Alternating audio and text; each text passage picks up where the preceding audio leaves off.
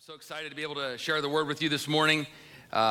In fact, I'm going to give you my text verse, tell you what it is. So if you do have an actual Bible, a paper Bible, or you like to use your app, you can look it up.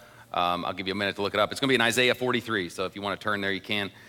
We are in our August series, over halfway through now, that we've called Anchored. And if you've been here, you know exactly what we're talking about. It's the idea that we're all anchored to something in our life. And we've used kind of this metaphor this month, and it's been really great for me. I've loved studying and just being able to grow in my faith in studying this word. One of the great privileges of being a pastor that gets to preach is I have to study too.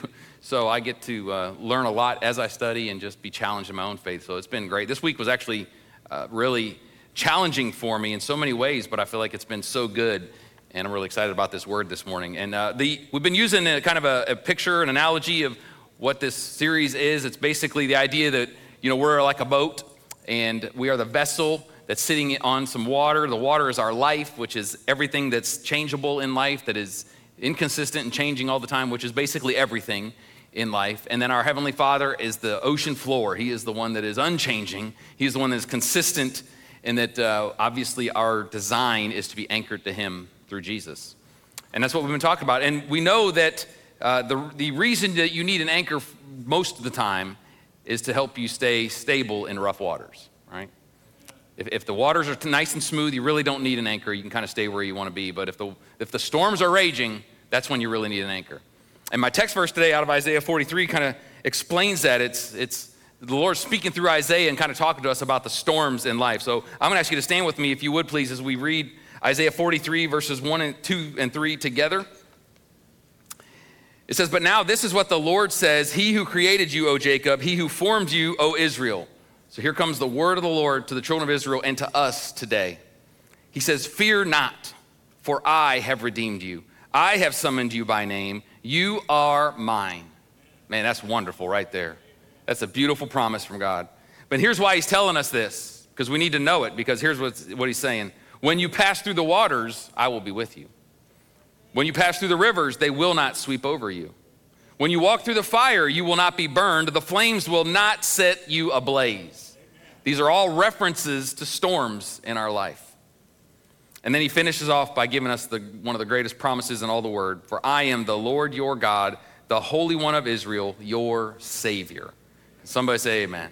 Amen. Thank the Lord. Last week we talked about counterfeit anchors, and how there's counterfeits that the enemy would want to bring into your life that you would trust instead of trusting Jesus. Today we're going to talk about the anchor in the storm. Would you pray with me? Heavenly Father, you are awesome in this place. We love you so much. Thank you, God, for reminding us that you are worthy of it all. You are worthy of our song. You are worthy of all that we are, God, no matter what is going on in our life. And Lord, we thank you that you are worthy in the storm. And I pray today that you would pierce our hearts with your word, that our hearts would be wonderful soil, fertile soil, God, where this word can produce fruit in our lives. And it's all for your glory, and it's all for our good. And it's in Jesus' name we pray. And everybody said, amen. God bless you. You can be seated. So as you probably know, we're in the middle of hurricane season here in the United States. It goes from June to the end of November, I think. And there's actually a hurricane in the southwestern United States, which is very rare. There's one called Hillary. And you probably heard about it. It was downgraded, I think, last night or today to just like a category 1, but it's still a hurricane. And it's going to make landfall in Mexico and a little bit of Southern California. And, there've been some stuff there's been some stuff online. People over there aren't really used to these hurricanes. So they were asking questions like, what do we do? What should we do with our boat that's in the water? And, the obvious response that people have been giving them is you want to make sure it's anchored well. Don't use some little flimsy cinder block laying in the water and think that's going to take care of it in a hurricane. Make sure it's anchored very, very well, because the storm is coming. Now, we know hurricanes are rare, but storms are very common in life. In fact, Ben Franklin was quoted as saying, "The only thing in life that's certain is death and taxes." Well, I would add to that, storms are certain too. Statistically, even the natural storms are pretty certain in life. They've been tracking hurricane season for 171 years, and all but 1 year, there's been at least 2 hurricanes. The only year there wasn't a hurricane was 1914, and they had a big tropical storm that still did some damage, but not hurricane level. But most years, there's multiple hurricanes. We know this, right? Because when they name these hurricanes, they start with the letter A, and by the time hurricane season's over, sometimes they're in the R's, S's, and T's, and all the way down. So there's a lot of hurricanes. There's storms that happen every time that there is a hurricane season. And storms come into our life too. As you can see where I'm going here with this metaphor of being anchored and the storms that come in our life, we get storms in our life too. Now, some are worse than others. Some last longer than others. Some storms are, just very brief, can last for just a few moments. In fact, I was thinking about this, like if you're in school and you got to take a test and you're not ready for the test, that morning you're probably in a bit of a storm, especially if you need to do well on it. Or if you know you're going to have to go, the doctor's going to draw some blood today and you hate needles. That's a bit of a storm getting up to that point too, right? But then there's some that are, a little more severe in our life that could be longer. You could be in a toxic work situation that you feel like you're stuck and you have to stay there. That's a storm that you might have to go through. Or maybe you've lost your job and you're dealing with that kind of storm right now. Or you have family issues that are going on that can feel like a storm, or a long sickness even that you or someone you love is dealing with right now. There's all different kinds of storms in our life that we have to deal with, and we can't avoid them all. It's impossible to avoid all the storms in life. In fact, my text verse is very powerful and revelatory for us, showing us that God is telling us here, basically he says, when you pass through the waters, when you pass through the rivers, and when you walk through the fire. So he's saying this is going to happen. This is going to happen in your life. But this is a promise actually from God that storms are going to come in your life. Now, this is not the kind of promise we like to hold on to and claim. Not even a little bit. But it is an absolute promise that the storms are coming. But there's another promise from God in this passage that's just as clear and is the kind we want to hang on to. He says that they will not destroy you. They will not burn you up. And even better than that, he says, oh, by the way, I'm going to be with you. I'm going to go into these storms with you because I am your God. I'm your Redeemer. I'm the one who has called you by name. You are mine. That is a great promise from God for the God of the universe to say, oh, by the way, you're mine. Amen. That is a beautiful thing. And that should be enough for us in the storm to know that it's going to be okay because the God of the universe calls me his. And we can't avoid them all. And in fact, the win isn't to even try to avoid them all. The goal, when you get to the end of your life, isn't to be able to say, yeah, I missed out on as many storms in life as possible. The question isn't how can I avoid all the storms? The question is, what is sustaining me in the storm? Who or what is my anchor in the storm? That's the question we need to be asking ourselves. That's the question that we need to meditate on in our life, because he finishes my text verse by saying that he is the answer to the storm, because he says, for I am the Lord your God, the Holy One of Israel, your Savior. Church, it's so easy to gloss over that and to read that just kind of quickly and just keep moving along. But we need to stop there for a minute.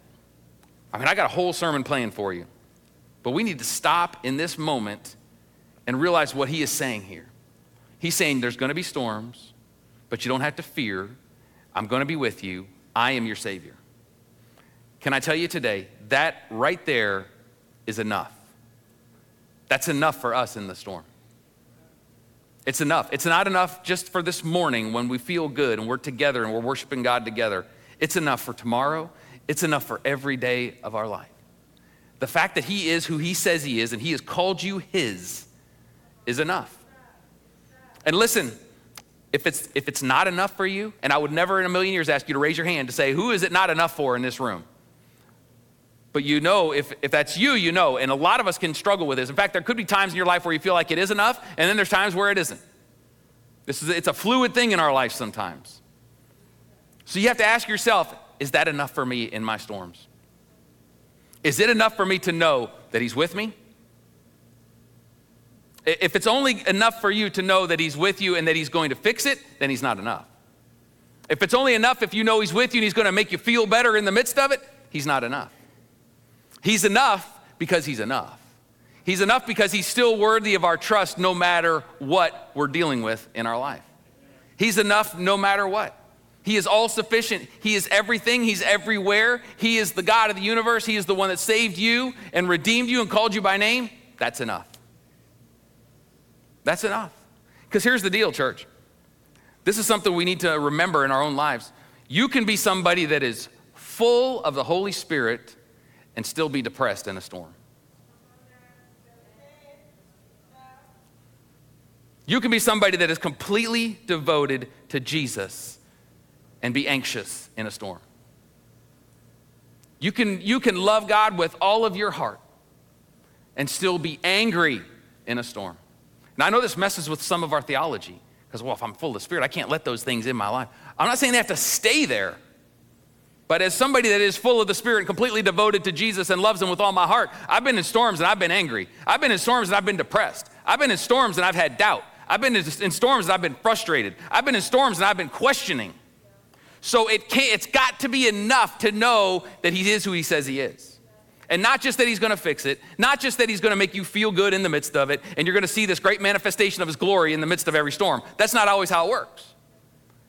So the answer is he enough? Am I gonna be able to worship him in the midst of it? When I'm feeling the way I'm feeling and I don't feel like worshiping and I don't feel like being devoted to God, I don't feel like going to church and I don't feel like talking about Jesus, I don't feel like reading my Bible, I don't feel like praying, am I still going to get on my knees and say, Jesus, you're still enough.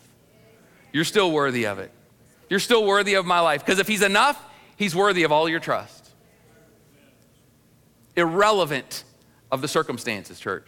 Because see, he doesn't change. The Bible says very clearly, Jesus is the same yesterday, today, and forever. So if he was worthy of your trust yesterday when things were going good, he's worthy of your trust today when it's not going so good.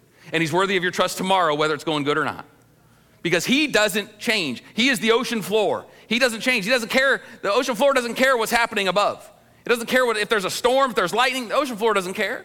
It doesn't affect it. That's who our God is. Those things don't affect him.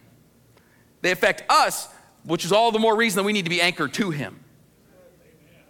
That's the answer. And so I would challenge you, if that's not where you are today, you need to stop in your faith and you need to stay there and you need to make all your prayer life focused on that. Your meditation about who God is focused on that. All of your efforts in your faith need to be about God, take me to the place where you are enough. Because everything else is very deficient in our faith if we don't start from there. Everything. You'll shift like the waves. You'll be double-minded, just like James says, and you shouldn't expect to get anything from God when you're double-minded. It needs to be, God, you're enough no matter what. No matter what. Now, do we cry out for him to do wonderful things? Do we just sang he's a way maker, miracle worker, promise keeper? We sang all those things. Of course he's those things. But he's got to be enough even if we don't see that. Because the greatest miracle that's ever happened is you getting saved. That's the greatest miracle you'll ever have in your life. The fact that your black, deceitful heart was able to accept Jesus and give your life to him and trust him for your salvation, that's the greatest miracle that could ever happen. Because we all have black, deceitful hearts. Every one of us, we're born with it. We have hearts of stone, and he turns it into a heart of flesh. And that's who he is. He's got to be enough for us. So where do these storms come from in our life? Are they just random? Are they the judgment of God in our life? What causes these storms in life? I want to give you a few things just quickly that I think encompass almost all the storms that come our way. There's obviously other things too, but these four things will be the main place that storms, the origination of the storms in our life. The first one is Satan, of course. Of course, our enemy, our adversary is, of course, going to want to bring storms into our life. Does he have the ability to do that? You better believe it. The Bible's very clear. He went into the throne room and asked God, hey, can I mess with Job? Can I bring a storm into Job's life? You say how much he loves you and he worships you. It's because you've given him everything. Let me take it away and he'll curse you. He wanted to bring a storm into Job's life. And Jesus told Peter in the Gospels, he said, Peter, Satan has asked to sift you as wheat, to bring so much storm into your life that he will separate you from your faith and you'll lose your faith. So of course Satan can bring storms into our life. That's his plan. He's a deceiver. He's a liar. We talked about him last week, about how he wants to bring counterfeit anchors into our life that we think are giving us what we need when they're really not. So he's of course going to bring storms into our life. Another one is others. We don't live isolated on an island. Most of us, actually all of us, or you wouldn't be here. And so there's other people in our life. And sometimes you just get swept up in their mess and it'll bring a storm into your life. Sometimes it's just even an accident. It doesn't have to be somebody you're in a relationship with. You could be driving down the road and somebody runs a red light and hits you and you end up in the hospital and you're going through a storm. You didn't even know that person. Storms can come in from anybody in this world into our life. Another one is just me. Not me like bringing storms into your life, but me bringing storms into my own life and you bringing them into your life. If I make bad decisions if I let my flesh have its way and I'm living selfish and I'm living for instant gratification in my life and I'm living spontaneous and greedy and all those things, of course storms can come into my life just because of the ramifications of my bad decisions. You ever heard the term, sometimes you're your own worst enemy? Because you bring storms into your life. And then the fourth one is God. And I want to focus the rest of my time today on God bringing storms in our life. God ordained storms in our life. What? God brings storms into my life? He brings discomfort? He brings trials and tests into my life? If you didn't know that before right now, I'm sorry, but it's absolutely very true. I'm actually not sorry because it's actually really great that he does it. That he ordains storms in our life. I mean, I can mention it, it's all through the word. I'll give you a few just off the top of my head that I thought of this morning as I was polishing this thing up. Jacob was probably one of the biggest ones because when Joseph was in Egypt, he was the prime minister and he basically saved the world because God had spoken to Joseph to provide food for the area when they were in famine. And God tells Jacob, go ahead and go to Egypt, live with Joseph. And he says, I'll go with you. I'm going to make you a great nation. Go ahead and go. Well, we know God knows the end from the beginning, right? So Jacob goes into Egypt and his whole family ends up being enslaved for over 400 years. God left that part out when he told him to go to Egypt and that he'd go with him. That was a God-ordained storm. He knew that they were going to be enslaved, yet he told Jacob to go. And if you see the whole thing, you see why he did that. Because he wanted to deliver them out as well. But God ordained that storm. He ordained a storm for Abraham. He said, Abraham, go take your only son, that one you love so much, and sacrifice him to me. You don't think that was a storm for Abraham from the moment God said that until the moment the angel stopped him from killing his son? That was a horrible storm that he went through. He blinded Paul on the road to Damascus. Being blinded and not being able to see would be a pretty bad storm. God did it. He had a reason for it. The thing about God-ordained storms is he always has a reason for it. And one thing you can't argue, no matter what your theology might be, is you can't argue that even the storms that come from other places have to go by God. Nothing slips past him without him knowing. There's never been a storm that's come on this earth or in your life where God's been like, oh man, I missed that one. Sorry guys, I had my back turned for a minute.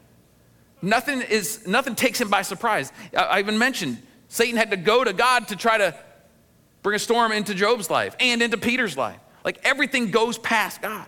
And you know how we know that? Because everything is his. He's sovereign over all, above all, everything. In fact, Psalm 24:1, it says very clearly, the earth is the Lord's and everything in it.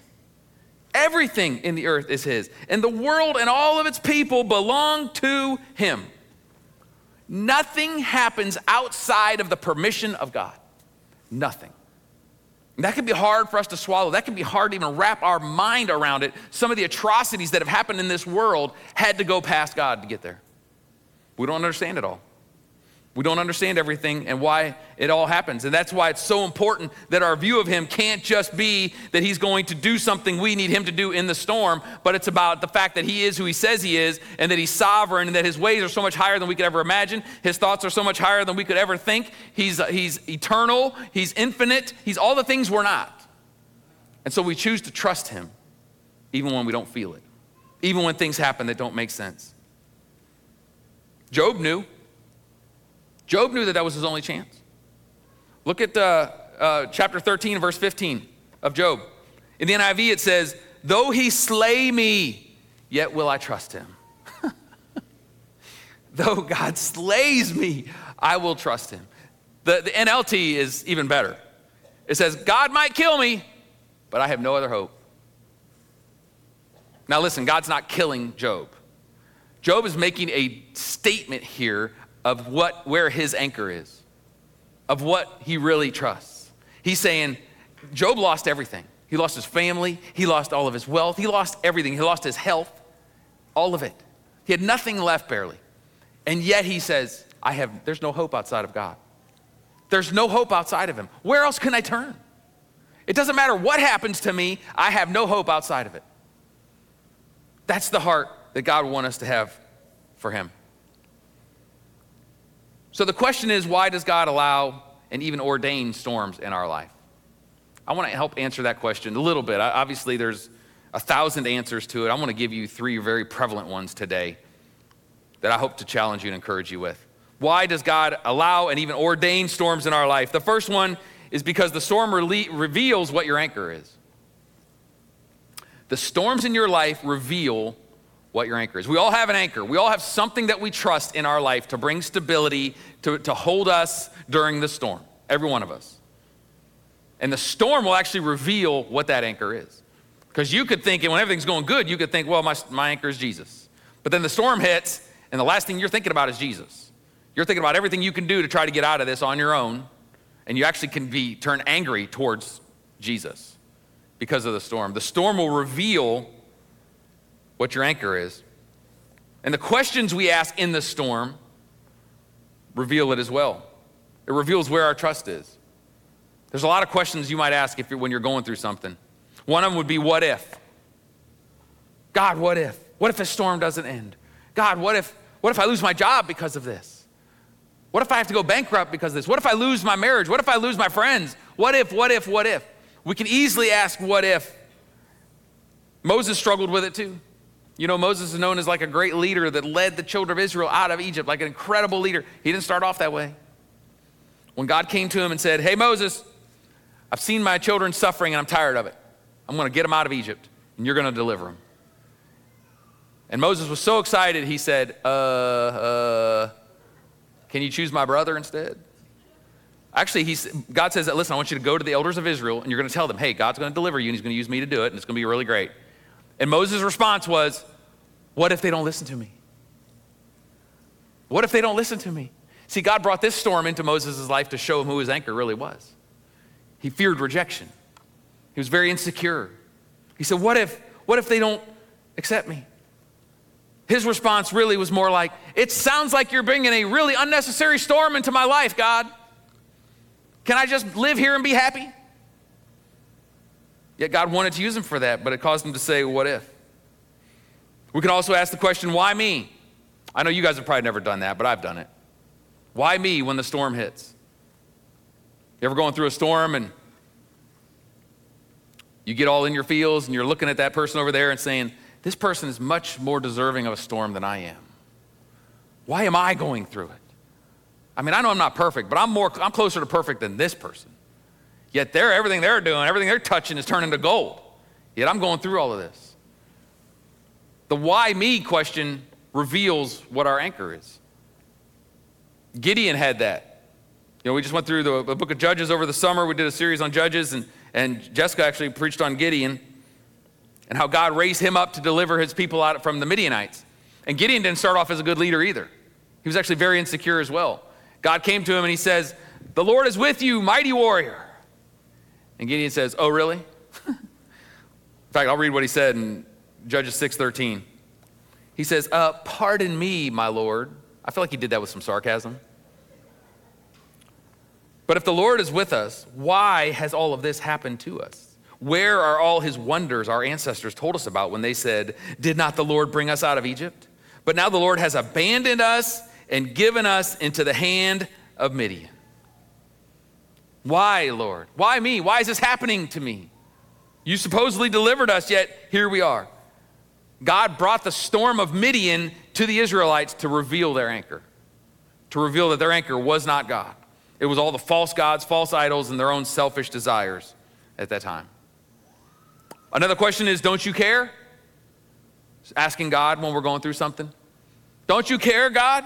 I begged and begged and begged for you to help me in this and deliver me from this, yet here I am.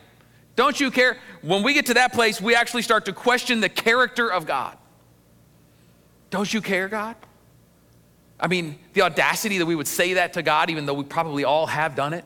Like, God, what's going on? Are you asleep at the wheel? Don't you care that I'm going through this? And the funny thing is that my Bible was pretty clear that he cares so much that he didn't wait for us to be good enough, but while we were still sinners, he died for us. Something tells me you have to care a lot to be able to do that. Yet we'll get in our little situation and be self-consumed with whatever we're going through and say, God, don't you care? Don't you care that I'm in this? It reveals your anchor. You had the disciples in the boat in Mark 4 where they were in the boat and the storm comes, literal storm in the boat. And these guys were seasoned fishermen, but they thought they were going to die. So you know the storm was pretty rough. The waves were going crazy, and they said, oh my gosh, we're gonna drown, we're gonna die. And they go and they find Jesus underneath, dead asleep, sleeping on a pillow. And they wake Jesus, and if you know what they said to him, don't you care if we drown? Now think of the irony of that, by the way. Jesus was in the boat with them. If they drown, he drowns. It's not like he was on the shore and they're seeing him from the shore saying, Jesus, don't you care if we drown? I mean, he's literally in it with them, which, by the way, goes back to my text verse. It says, though you go through all these things, I will be with you. This is a literal example of Jesus being with them in the storm. And it's also figurative, knowing that that's what he does for us in our storms too. But if our anchor is not him, we get in those storms, we say, God doesn't even care. He doesn't care about me. I shouldn't be going through this. I'm a good person. Why is this happening in my life? The reality is a storm in your life can either destroy you or develop you. A storm will destroy you or develop you. It can put you on the shelf, or it can equip you to be a mighty warrior for Christ. The choice is yours, though. The storm will reveal what you're anchored to. The storm will also make you aware of drifting. It will make you aware of drifting. Now this is powerful stuff. This was very convicting to me as I was even preparing this week. Do you know you can drift without knowing it? Even on a boat.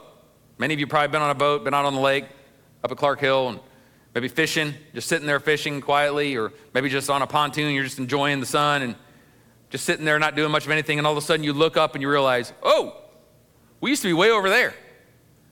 We are not where we used to be. It's easy to happen, isn't it? To just drift slowly when there is no storm, when the water is just kind of still and you can still drift. You ever had that realization in your faith? That you've drifted in your faith? When's the last time you thought to yourself, or even had someone say to you, like, man, I just feel like I've been drifting away from God? It takes a measure of transparency that many of us aren't willing to even express to people. But the reality is it happens every day, every single day. I mean, have you ever been in a situation where, let's say God has put it on your heart, you see a need somewhere, maybe it's in the church or a friend or somebody, there's a financial need, and you just feel like the Lord's prompting you, like, I need to sow into this. I need to give till it hurts. And I can't even really afford it, but I need to do it. And you're not willing to do it. But 5 years ago, the same thing happened, and you were willing to step out and trust God for it, even though you couldn't afford it. You did it, and God met you in that place, and everything was fine. But now you're like, you just can't do it, because now it's like, well, I got more responsibilities now. I wasn't married back then. Now I got married, I got kids, I got a mortgage, I got all these things. I can't really do it. And you realize, I am not where I used to be. Because the circumstance has no skin in the game at all. It's not about the circumstance. It's about being obedient to the Lord. Or maybe you had a situation where somebody has hurt you recently, and you know what the word says, you know the truth of the scriptures, you know the life of a Christian, that we are to forgive unequivocally everyone that hurts us, that we are to forgive them. And you got somebody in your life that a few years ago, they hurt you badly, and the Lord worked on your heart, and you determined, you purposed in your heart, I'm going to forgive this person, and you've released them from your claim on them as having hurt you, and you've walked in forgiveness. And right now you have somebody that's hurt you, and you're feeling anger that just is swelling up inside of you, and even hatred in your heart towards that person. And you realize, I am not where I used to be. Or maybe you used to read your Bible. You were in the Word, you were hungry for the Word, you were like a sponge, you're soaking it up. You were sacrificing social media time or TV time to make sure that you were in the Word, and you were growing in your faith, and you were learning, and you were just loving Jesus and having a good time. And now if I asked you, you'd have to say, I don't know the last time that I really dug into the Word. You're not where you used to be. And it probably didn't happen overnight. You probably just drifted, just slowly drifted over into that place in your life. It's so easy to do, and it's so dangerous. You know, rarely do you see a person that's just sold out for Jesus, living the faith, loving God, and doing their thing, and the next day they just fall off a cliff and they're out. No, almost never happens like that. It's always just this slow roll, this slow drift where we can just drift away. It's so easy for it to happen in our life. In fact, the writer of Hebrews even warned us about it. This is a verse we maybe don't see very often, but it's a powerful verse. Hebrews 2, verse 1. It says, so we must listen carefully to the truth we have heard, or we may drift away from it. Guess what? You're not alone. Praise God. 2,000 years ago, they knew if you don't pay careful attention to the word, if you're not diligent about what you know to be the truth, you will drift away from it because we're prone to drift, just like a boat. You put a boat in the middle of the lake, I promise you in 2 hours, it's not going to be the exact same spot it was in. Doesn't matter how still the water is, because we are prone to drift. We are prone to go away, to want to do our own things. You know, we know what we have to do to be saved. Most of us do, right? To be saved, you have to know and believe that Jesus is God, that he lived on this earth, he lived a sinless life, he died a sinner's death on a cross, he was raised again 3 days later, and he ascended to the right hand of the Father interceding for us, and it is his work on the cross that brings us forgiveness for our sins, and we give our life to him, accept that forgiveness of our sins, and we can be saved. You know what you have to do to be lost? Nothing. Absolutely nothing. Just sit there and you can be lost. You want to stay depressed in your storm? Do nothing. You want to stay anxious and in your doubt and in your complaining spirit? Just do nothing. And you'll just drift. You'll just continue to drift away from God. That's exactly what happens to us. We are all prone to do it. And see, we all start with good intentions. But it's just easy to drift. In fact, so next Sunday we're having baptism. It was in the announcements.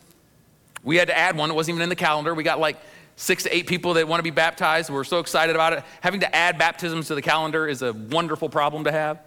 We're thankful for it. By the way, it's still open if you want to get baptized next week. We'd love to have you. But these people that are getting baptized next week, a lot of them are newly saved. Some are rededicating their lives to the Lord. And they're going to start with great intentions. But I can tell you, if you're in here and you're getting baptized next week, you're going to have to be intentional. You're going to have to be diligent in your faith. You're going to have to be very conscious of it, because it will be, next Sunday will be a monumental day for you, but it's not hard to drift. To just find yourself drifting along and going further. And the Lord will bring storms in our life to expose the drifting, so that we will finally look up and say, whoa, I am not where I used to be. Sometimes it takes a storm to realize that you are not where you used to be. Because when everything's going well, what's the big deal? I'm fine. I go to church. I even went to a small group one time. On a Friday night of all nights. I've done stuff. And you could just slowly drift away. And it's the storm that makes you realize, oh my goodness, I am not where I was, and I need to get back over there. The Lord will help us reset by bringing a storm into our life. And let me tell you, when he does that, we should praise him for it.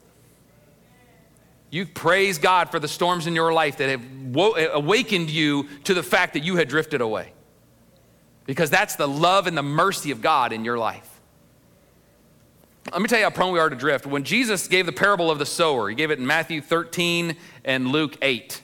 Okay, he gives this parable like when the word is sown, it's like seed, that the Father's throwing seed out on the soil. That's why we talk about the heart, the soil of the heart, that the seed would produce in our life. And he said there's 4 different types of soil that this seed is thrown on. There's one that's hard ground that the enemy just comes and takes it right away.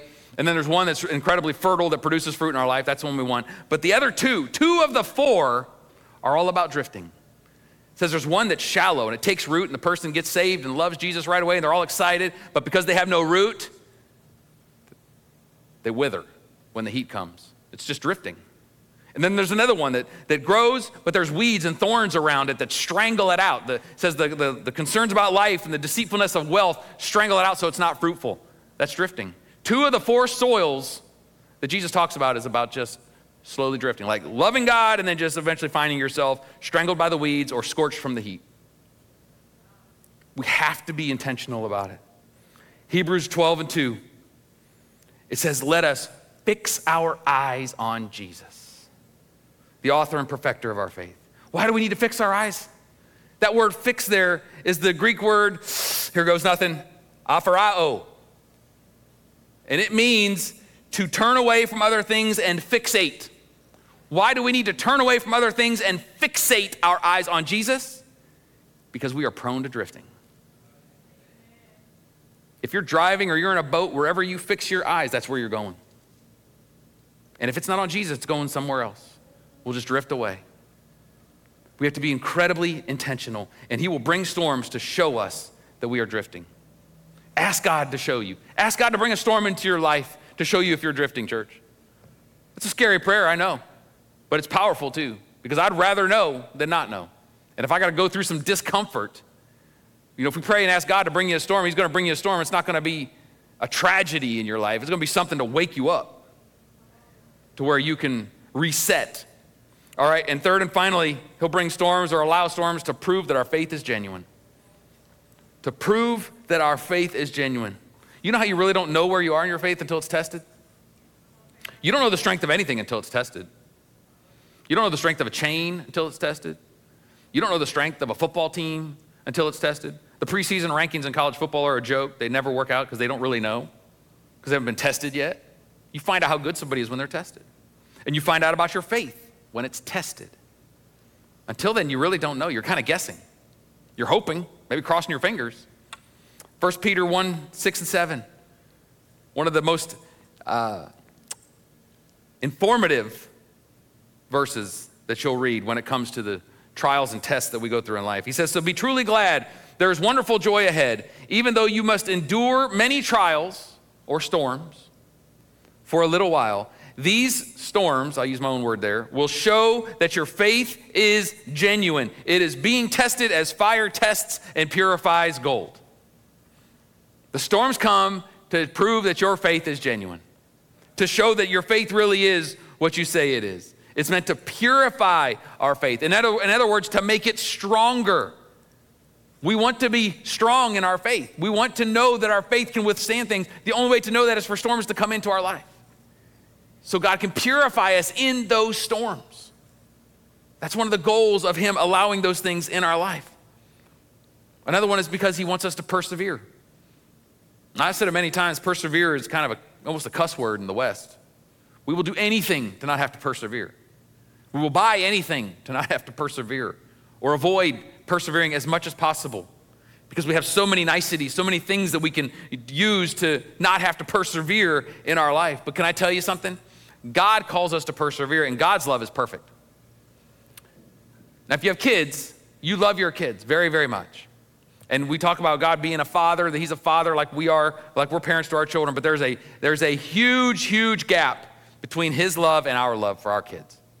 Because his love is perfect. See, our love for our kids isn't perfect. That's why when our kids go through things, oftentimes it'll break our hearts so much that we will use our resources, we will use our influence, we will use anything we can use to make it so that they don't have to persevere, but to just get rid of the storm. When in reality, there's times it's better for our kids if the storm rages, so that they have to persevere. I'm not saying you let them suffer and go through stuff that's unnecessary, but there are times that the best thing to do is to let them persevere, because perseverance is actually a really, really big deal.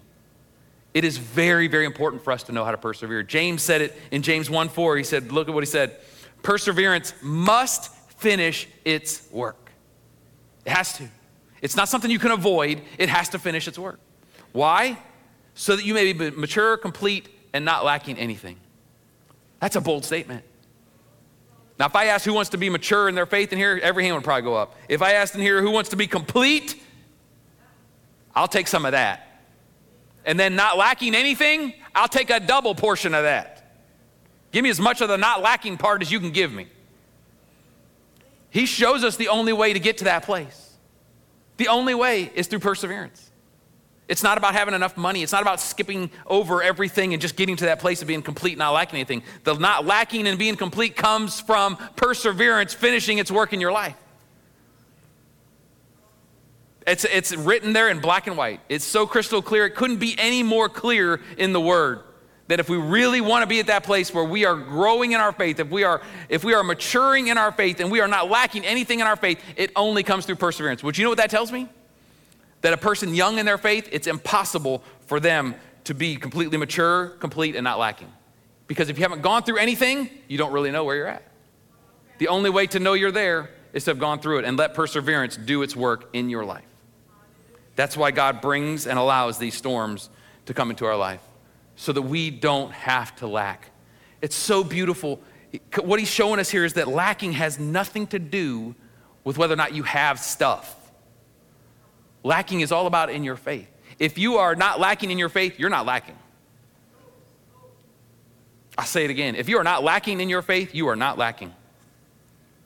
That is why when you go to a developing nation where people are incredibly poor and just hoping they have enough food to have dinner that night, they can have the joy of the Lord and they can say that I am not lacking because it's not about the stuff. It's about have you persevered and reached the place where you are not lacking in your faith, where when you have nothing, where you don't even know if you're gonna have dinner tonight and you don't know where you're gonna sleep tonight, that you can still get on your knees and worship God and say, praise you, Jesus. I worship you, Lord. You're worthy of my praise. You're worthy of my song. You're worthy of all that I am. Praise God. Stand with me, please, church. Let's stand together. I want to pray for you. You know, we had a question in my city group this week where somebody said, you know, if Jesus is your anchor, what does that look like when the storms come? And somebody mentioned there's a family in Lincolnton that just, they lost their house. It burned to the ground one night. Nobody was hurt, but they lost everything. And somebody said, so if you're anchored to Jesus, if he's your anchor and you love Jesus and your house burns to the ground and you're standing out on the street looking at what used to be your house and everything you have is gone, what does that look like? Do we just laugh about it? Like, no big deal, I love Jesus. Do we just say, well, you know, praise God, no big deal? I don't think so. I think you might get angry. I think you might be a little depressed for a minute. I think you might be a little anxious. I think you might have all kinds of emotions that come. The fact that when Jesus is your anchor, it doesn't mean that you don't have any feelings anymore. It doesn't mean that you just don't think or care about anything anymore. What it means is that when you go through things and you're feeling all those things, the thing that you're not feeling is hopeless. When he's your anchor, there's always hope. He is the anchor for our soul. So when we go through things, if you're in a place of complete hopelessness, you can know unequivocally that Jesus is not your anchor. But on the flip side, you could be going through stuff and you can be struggling with depression and he could still be your anchor. It's all about whether or not you're willing to trust him. He'll bring you out of that place of depression. He'll bring you out of that place of anxiety. You have to give it to him. It doesn't always happen in the moment, but he is faithful to do that work in our lives. So the question for us today is, if you lost everything today, would he still be enough? Would you still be able to worship him from your heart? If you had a fire and your house burned to the ground, let's make it even more challenging for us. If you had a fire and your house burned to the ground and you didn't have any insurance, could you still worship him? Could you still have hope? What if you had a tragedy in your life? What if you've been in a job for a long time that's terrible and horrible, you're not paid enough, it's toxic? Can you still worship him? Can you still love him? Can you still have hope? Because he says, I'm with you. And he's enough. That's the goal, church, that he is enough. Man, we sang some songs today about him being worthy, about him being enough. If you're in the hospital, sitting by somebody in a hospital bed, he's still worthy. Whatever we're going through, he's worthy. And it's easy to sing it. There's a melody, people are singing, the harmonies are great, the band sounds great, and it feels good in the moment. But is that what you are on Monday? If you're not, then that's where you need to start. God, get me to that place where you are enough, no matter what. Let's pray today. Father, we love you. We thank you for your word, God. Your word is what transforms us. Let your word produce fruit in our lives today. God, reveal yourself to us. Show us. Reveal your word to show us that you are worthy. That you are worthy when we don't feel it.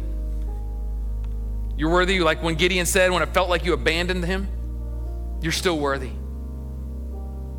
When we go through the storm, we don't have to say, do you really care or don't you care, God? Because you're in it with us. Help us to know it, to see it, believe it, to experience it in our life, God. That you would be our anchor. That you would be the one that we put our hope in. You would be the one that our trust is in. You are the one that we worship. You are the only one that's worthy. We thank you for it today, and we love you. And it's in Jesus' precious name we pray. And everyone said, amen.